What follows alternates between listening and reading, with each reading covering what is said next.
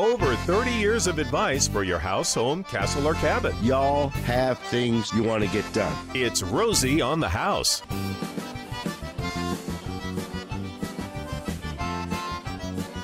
Welcome to the 9 o'clock hour of Rosie on the House, your Saturday morning tradition for 31 years.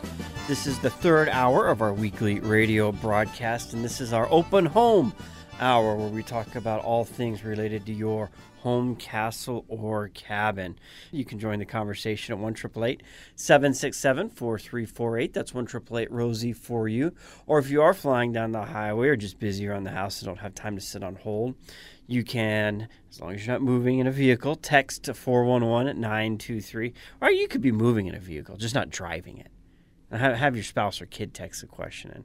And if you need to send a picture for a little help on describing the project you're working on, product identification, explaining the situation you're in, you can snap a picture and email that to info@rosieonthehouse.com.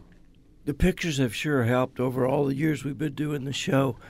Just every once in a while getting a picture in when I can't picture it in my head what they're trying to tell us. That's probably the one biggest, nicest change in the whole radio broadcast history and that I've been involved in it is pictures. Pictures and text. Text have really changed the call-in format of talk radio. That's for sure. Well, a couple of things we talked about last week was everything Mom saw at the hardware show up in Las Vegas, and that's always a great trip. And we'll have a lot more content that over the next couple weeks. That's the one thing about getting up there is you get enough material to share with our listeners for weeks on end.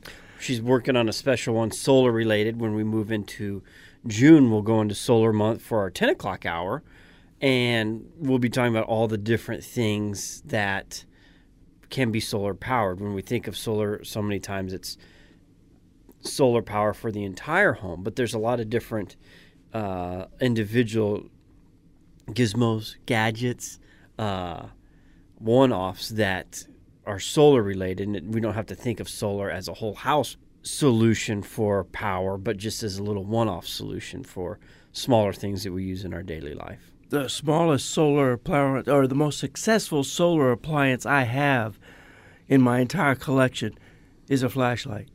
and I'll bet you that thing is about 5 or 6 years old, and it still works like the day I got it. And I haven't never, invariably, you pull up to your favorite camping spot. It's about 11 o'clock at night. Of course, it's a new moon, so there's nothing you can see, and you're trying to pitch a tent and trying to figure out where to go. That flashlight has worked. Then you go turn on your old battery flashlight and you've got a whimper of a light that lasts 30 seconds and goes out because you forgot to replace the batteries. That little solar flashlight has just tickled me to death. It's just one of those things. Every time I see it in my glove box, I'm glad I have it. So solar that will grow in its applications because that little photovoltaic receiver on that thing isn't much bigger than a credit card. And it gets all the power it needs for all these years. I was tickled to death. Hey, one of the things that starts coming up, Romy, speaking of solar, and you can't talk about solar, one of two things. Either people are motivated philosophically on creating less of a carbon footprint and being a more passive traveler on this planet while they're here, or saving money on the electric bill. And this time of year is when, of course, we get the most questions on how can I save money on my energy bill. And the one thing I always ask people before we start the conversation, they want to know, what should I do? Replace my windows, add more insulation, install radiant barrier, ceiling fans, new windows? Where should I start? I ask them, well, have you had a whole house energy audit done yet? That'll tell you where to start. And it's $100. So that's the first place you've got to start. And then you have to decide, why are you trying to create this energy efficient home? Are you just trying to beat the man? You're trying to get your $300 a month utility bill down to $275 or $250 or $225? Or is it quality of life questions on why that darn back bedroom never cools off all summer long and why it's cold all winter long? So it's either an economic motivator or a quality of life motivator. And I think when you get the whole house energy audit done, then you can take a look at it and decide how to proceed based on your motivation. And it could be both, quality of life and your bill. One of the things that I always ask people, tell me the size of your house and tell me how many people live in it. Let me know if it's all electric or dual energy. At what temperature do you keep the house in the middle of the summer? And with that much information, and when was the house built? With that much information, I can come pretty darn close. We had someone at the office inquiring just last week. We had taken their call on air, and I told them, send me your energy audit, and I'll proof it with you. 1,700 square foot, home built in the middle 90s, 2 people, all electric home, and in the middle of the summer, they would get as high as $360, 100 with consuming 1,800 kilowatt hours.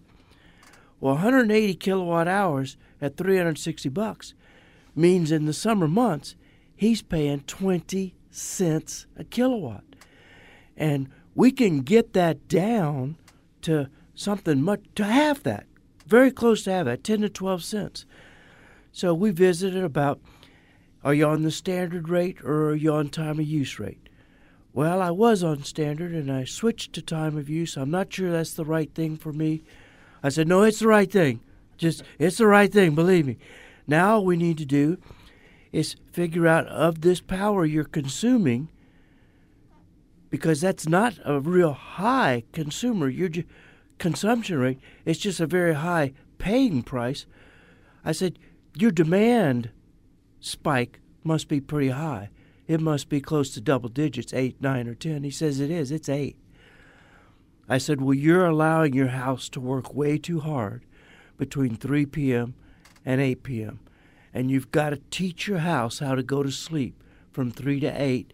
We can take that power peak down to something well under 5. If we stop the air conditioner from ever coming on in that time period, we can keep it down to 3. And that's how we're going to save you that kind of money on your summer power bill. Take a look at your April invoice. This year, April was 0. There was no heating and no cooling. It was absolutely one of the nicest springs ever. That's your base load. Now, watch for your August bill, and the difference between August and April will be how much it costs you to air condition your house. That difference, because you still have the base load, you've got charges that are both national and local. Oh, the taxes. Government, environmental fees, blah, blah, blah fees. Yeah. How many more times can I stick my hands in your pocket fees? But Yeah. well, even with all of that, and this guy's $360 bill, Yeah. that's 50 cents an hour for everything you operate in your home. I mean, I can't do the math. w- How many hours in a month? when you break it down that simple, you know, it's really cheap to live comfortably in the desert. It is. And if we put the proper strategies to work on your home. He was disappointed in particular, Romy, because he fell for the window option. And it didn't save what he was wanting. And they were promising him, 50% saving on your electric bill, and he hasn't seen any. He says even with these upgraded windows, the inside window temperature on the frame is still 100 degrees. He said, that's like having a little radiator in your house. I said, well, that's exactly what it is. So windows are more of a quality of life. I'm not saying you won't save money on your energy bill, but it's more, can you eliminate that hot spot if that's your favorite place to read your afternoon magazine or newspaper, but you can't sit there because the sun coming through the window makes that spot so uncomfortable for that period of day. Well, then replace the stupid window and enjoy your favorite chair. And it's interesting, a lot of people look to solar for that answer, and we'll talk more with our solar experts, Verde Valley Solar and SunSafe Solar Solutions, in June about this. But the interesting aspect about, when you have solar, you're not independent of the grid in most cases. If you bought your standalone solar panels and installed them and you're not hooked up and have any kind of metering system, you can go off the grid. But if you're on the grid system and you install solar panels, it's really interesting. When we toured Palo Verde Nuclear Power Plant, man, their peak use of demand that they have to supply energy for comes when the sun is going down. That's right. And there's no feasible way to store electricity when the day is hottest, and most people want to cool their home off. And I haven't read the report, but the utility reporter sent me a link with more details about the battery fire. I don't know if you saw this, but a couple Saturdays ago, it was the last Saturday in April, there was a huge battery fire. APS battery plant that was storing electricity caught on fire out in Surprise. Oops. And was a huge, you're like a caution tape scene. Oh, I bet. Yeah, absolutely. While all this was going on. So, solar is a great application. We have lots of sunlight and there's lots to take advantage of, but it doesn't address that key peak hour when we're all coming home and the sun's going down. Romy, until we get storage. That's your next best idea for becoming a billionaire. Storing electricity? No, developing a lunar panel. Lunar panel. A lunar panel. Because technically it's still sunlight. I mean, that's the light right. off the moon is just what's bouncing off the sun. We just got to make it a more efficient collector somehow, some way. That's right. Lunar solar. A lunar solar. My philosophy on what truck to buy is pretty simple. You buy what the locals buy. They're going to know how to work on them. The parts are going to be more readily available for repairs. And if you're having a problem, there's a good chance that someone else has had that same problem as well and can help you do it. And in Arizona, this is Sanderson Ford country. If car buying is on your to-do this weekend, Mustangs for $29,900, Ford Fusions for $17,900, Ford Focuses for $13,900, F-250 crew cabs for $37,900. Guys, that's over $6,000 off MSRP. F-150s $14,500. And these Ford Edges, Ford is offering 20% off Phoenix only market as a test program. And these Edges, the 2.7 EcoBoost, have 335 horsepower at 5,000 RPM and still give you 26 highway miles per gallon. That's Sanderson Ford, 51st Avenue in Glendale.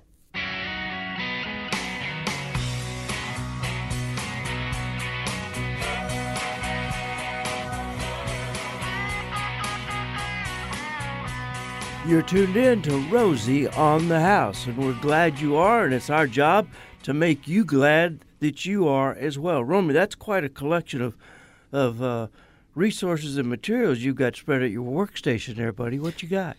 Well, I usually have a lot more than I end up covering in a broadcast. Time flies. That's true. But first off, Tucson wins the Mayor's Challenge for the Mayor's Water Challenge for a second year in a row.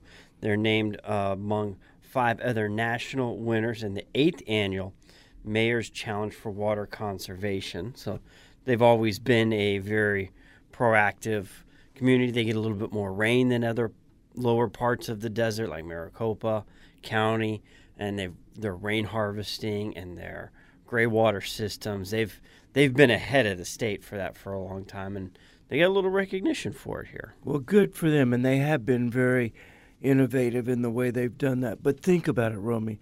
If you lived in a city that got a good supply of its water supply downstream from Phoenix. Like New Orleans? Well, yeah, like New Orleans, downstream from everybody. I mean, when you're living downstream, you're more conscious. More conscious what could be in the water. You're the final repurposer of that water. You are the final repurposer. That's exactly right.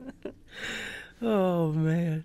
Well, congratulations, Tucson. Well, let's hear a round of applause for them.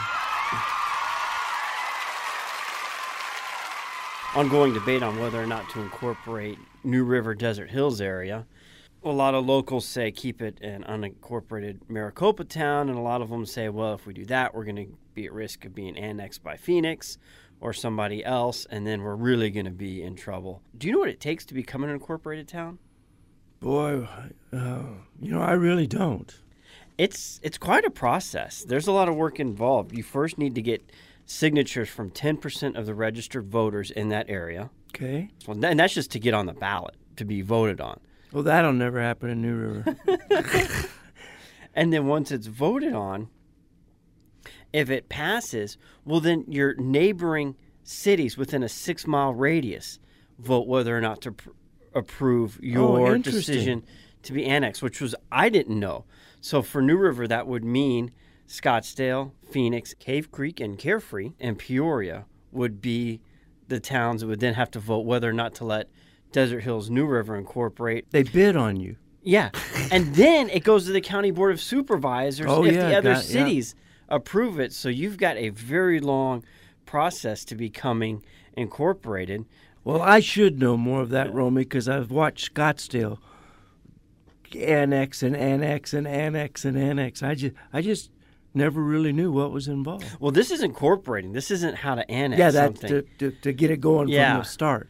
So that's my next research project for myself is, okay, now what does the city have to do to annex that land if they want it? Because we're constantly in the unincorporated town of Maricopa.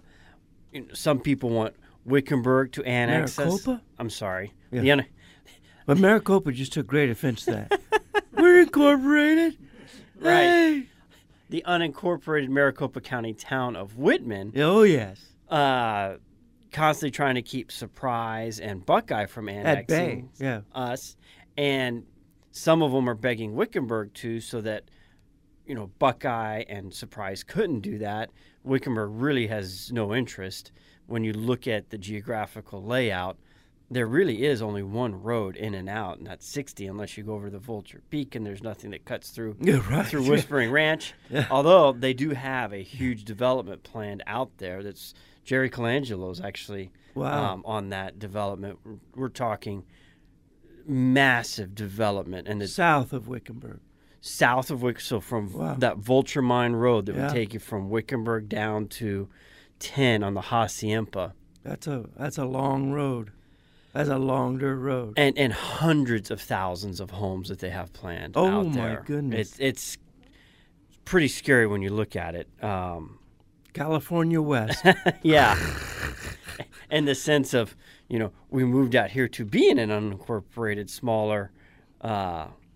But, it's just, what do you do? It's not a new feeling. Every person that moves out here and gets their space suddenly becomes like, they every new home that comes up, they feel encroached on. Well, in your research to incorporate, I'd like to know what the incorporator argument, why is it beneficial for the homeowner? What would be better incorporated than not? Faster first responder time, probably with local police and fire. But I would wager to bet that the biggest motivator to incorporating is to set up a town hall, and run for mayor, and what for? And the organizer of this New River Desert Hills Incorporation Committee, their motivation is they think they'll be able to control development to keep from builders out from making these massive communities in their backyard, and that they wouldn't be annexed by another city and then have to pay Scottsdale or Phoenix or Peoria. But other local residents say, well, all that's going to do is create another city, and we're going to have to pay those city taxes, and they're going to go up anyway. So, interesting process to home ownership here in Arizona.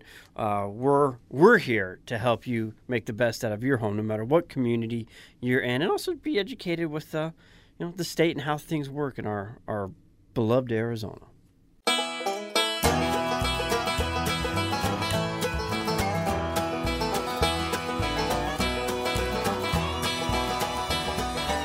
Here Here in segment number 3 of our open house hour, we talk about our weekly home maintenance to-do, and it's something that you can follow along with in our 2019 home maintenance calendar. You can get yours for free just by sending an email to info@rosieonthehouse.com and letting us know the address you would like us to mail it to. Now, just for efficiency, we do one mailing a month, and then you'll get your 2020 calendar in about Q4 of this year, and you'll just continue to get that monthly home maintenance calendar until you ask to stop receiving it.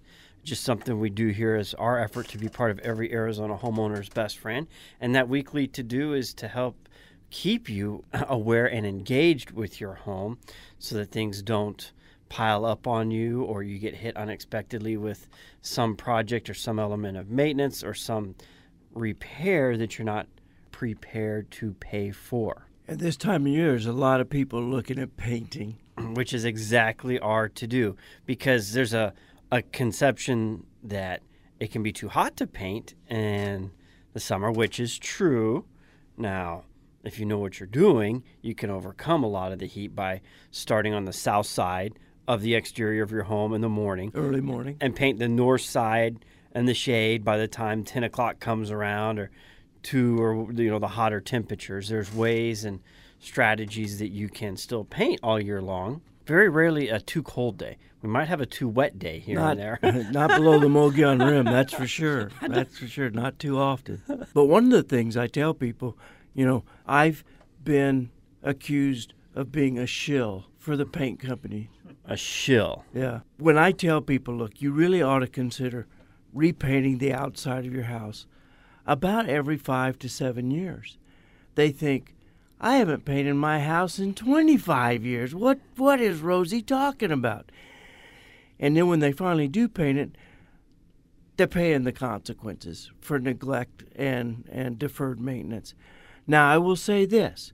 In the last few years, I'll say in the last 10 years, the paint companies have created better and better paint, which will hold up to the sun ultraviolet rays and our extremely dry weather here in the Sun Belt better than they ever could before. And Arizona Paint Company, our certified partner that services both Maricopa, Pinal, and Pima counties, I say both, all three, with the high-quality paint, their highest quality that the manufacturer has, they're offering 10-year warranties. That's right, which is absolutely incredible. You could have never done that 10 years ago with the paint that was on the market. It was, even when you bought the best paint available, they just weren't what they are today. Now know this, the darker you paint your home, the more often you're going to need to paint it, because the ultraviolet light attacks the color and actually creates it to chalk.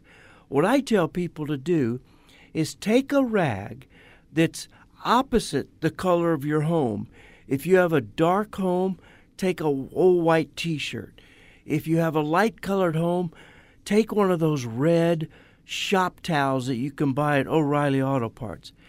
And just go outside and make a ball with it and rub it on the stucco, if it's a painted stucco structure, or if it's whatever painted structure it is. And if you actually get some of the color coming off onto that hand towel, then your paint is actually broken down to the point you're going to have to do special preparations just to repaint it.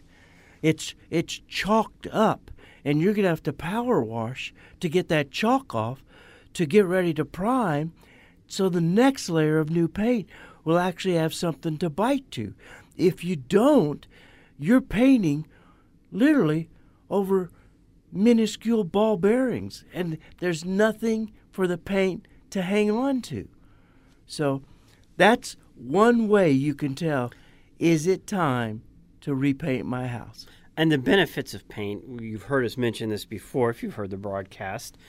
Paint is not a waterproof agent, but it's a shedding agent. And if you've got big stucco walls that, don't have any kind of protection against driving rain, that's a lot of water on the side of that building. The faster we can shed the water off, better we can prevent moisture from penetrating into your home through cracks. An old deteriorated chalking paint system that is not shedding anything but soaking it.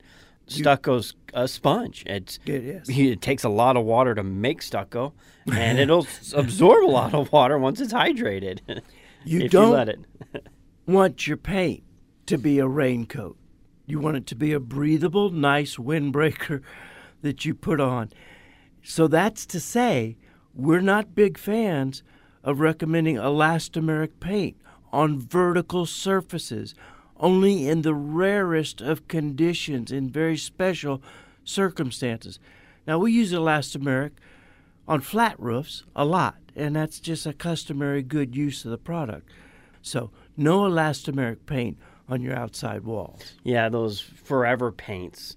Another problem with those, if at the point you may have a little settling in your home and it cracks the paint, it's not like you could touch that up. It doesn't allow moisture to evaporate, so it starts condensing moisture on the inside of your walls. And they say, this is what they use on dams and lighthouses. And, well, that's great. Those are concrete structures that have water behind them that they're trying to retain. They're trying to hold water in. That's not what we're trying to do in our home. We're trying to evaporate moisture. It costs a fortune. Yeah, well, it does. It does. The other paint we're not big fans of recommending is the ceramic infused paint that they say cuts energy consumption. We have not found that to be the truth on any home that we've run experiments on, and that's even more than the elastomeric. It's crazy expensive. So what we do recommend is 100% acrylic exterior paint. And there is a new product. We do get asked about this every time painting comes up, and a big part of it is it's a cork product. It looks like you're putting drywall on the outside of your home. If you've ever seen a drywall hopper, and in your paint product it's got cork, and they tout cork as being a very high insulated product. It never goes above a certain degree or below a certain degree, so it's a great outsulation. You can put it on your walls, your rooftops. They say it's very breathable. We just don't have any property in Arizona that's been tested long term. The structure that has had it installed the longest, is the Tucson Hispanic Chamber of Commerce, which is a concrete wall building. So we don't have a great long-term application of a residential traditionally built sticks and stucco home. So we'll see, but it is a very interesting product. And they say it's a very fireproof product that will. The example they use is a condo in Spain where the fire never went through the firewall because it was sprayed with this cork outsulation.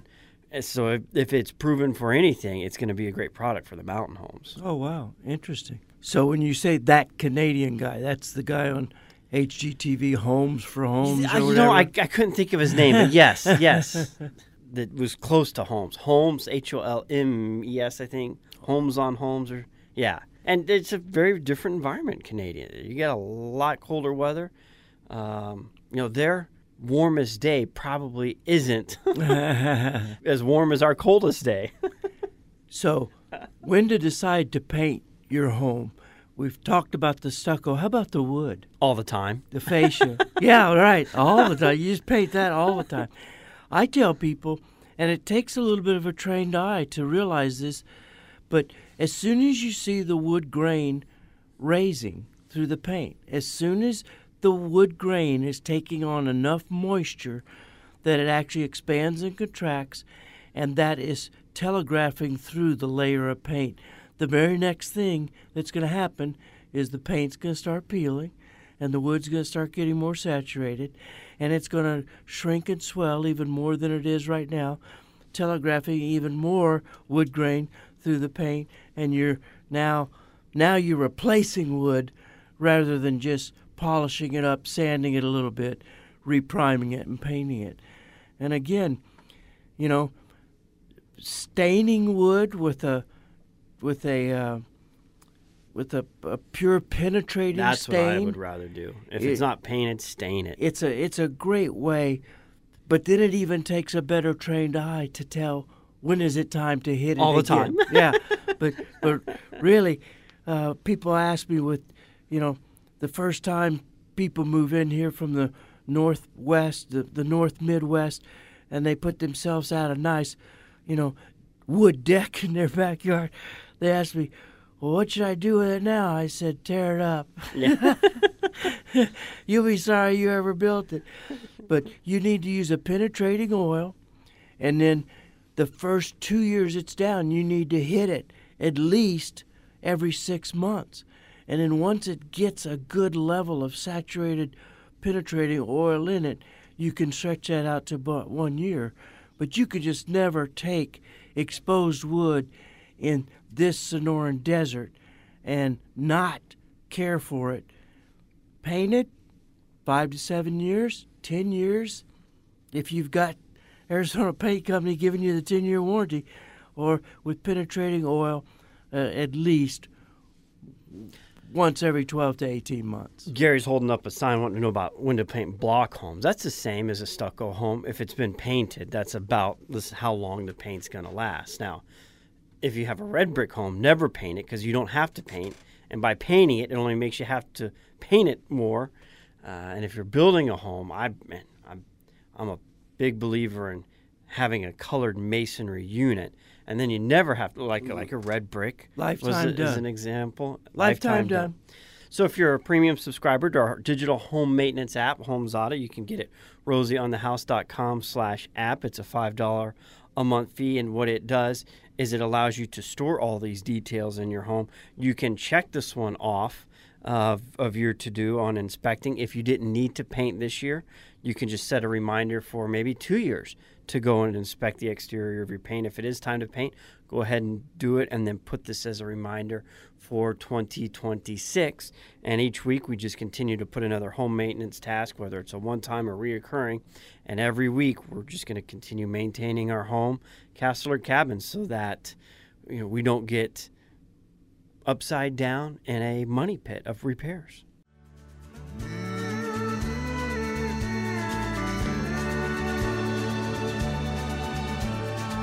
Last segment of our open home hour here at Rosie on the House. 10 o'clock next hour, our On the House topic. We dive into the remodeling world. It's remodeling month here at Rosie on the House, and we're talking about what to look for when you're hiring a general contractor. Well, you've got to stay tuned for that next Rosie Soapbox. You've got to stay tuned for this next hour. So that's coming up here shortly at 10 o'clock. But before we get there, to get a home, what do we all have to have before we get a home? Well, not all of us. You may inherit it, or you may have inheritance. One way or another, you got to have a down payment. You got a down payment. And for most of us, a mortgage lender. And there was a lot of interesting things that I pulled out of the paper this week that you kind of just, I don't know what I thought about it. Kind of, are we at the beginning stages of repeating history? Some of the things you see advertised out there right now, you have to ask yourself, haven't we tried this before? Like more high debt borrows backed by Fannie and Freddie.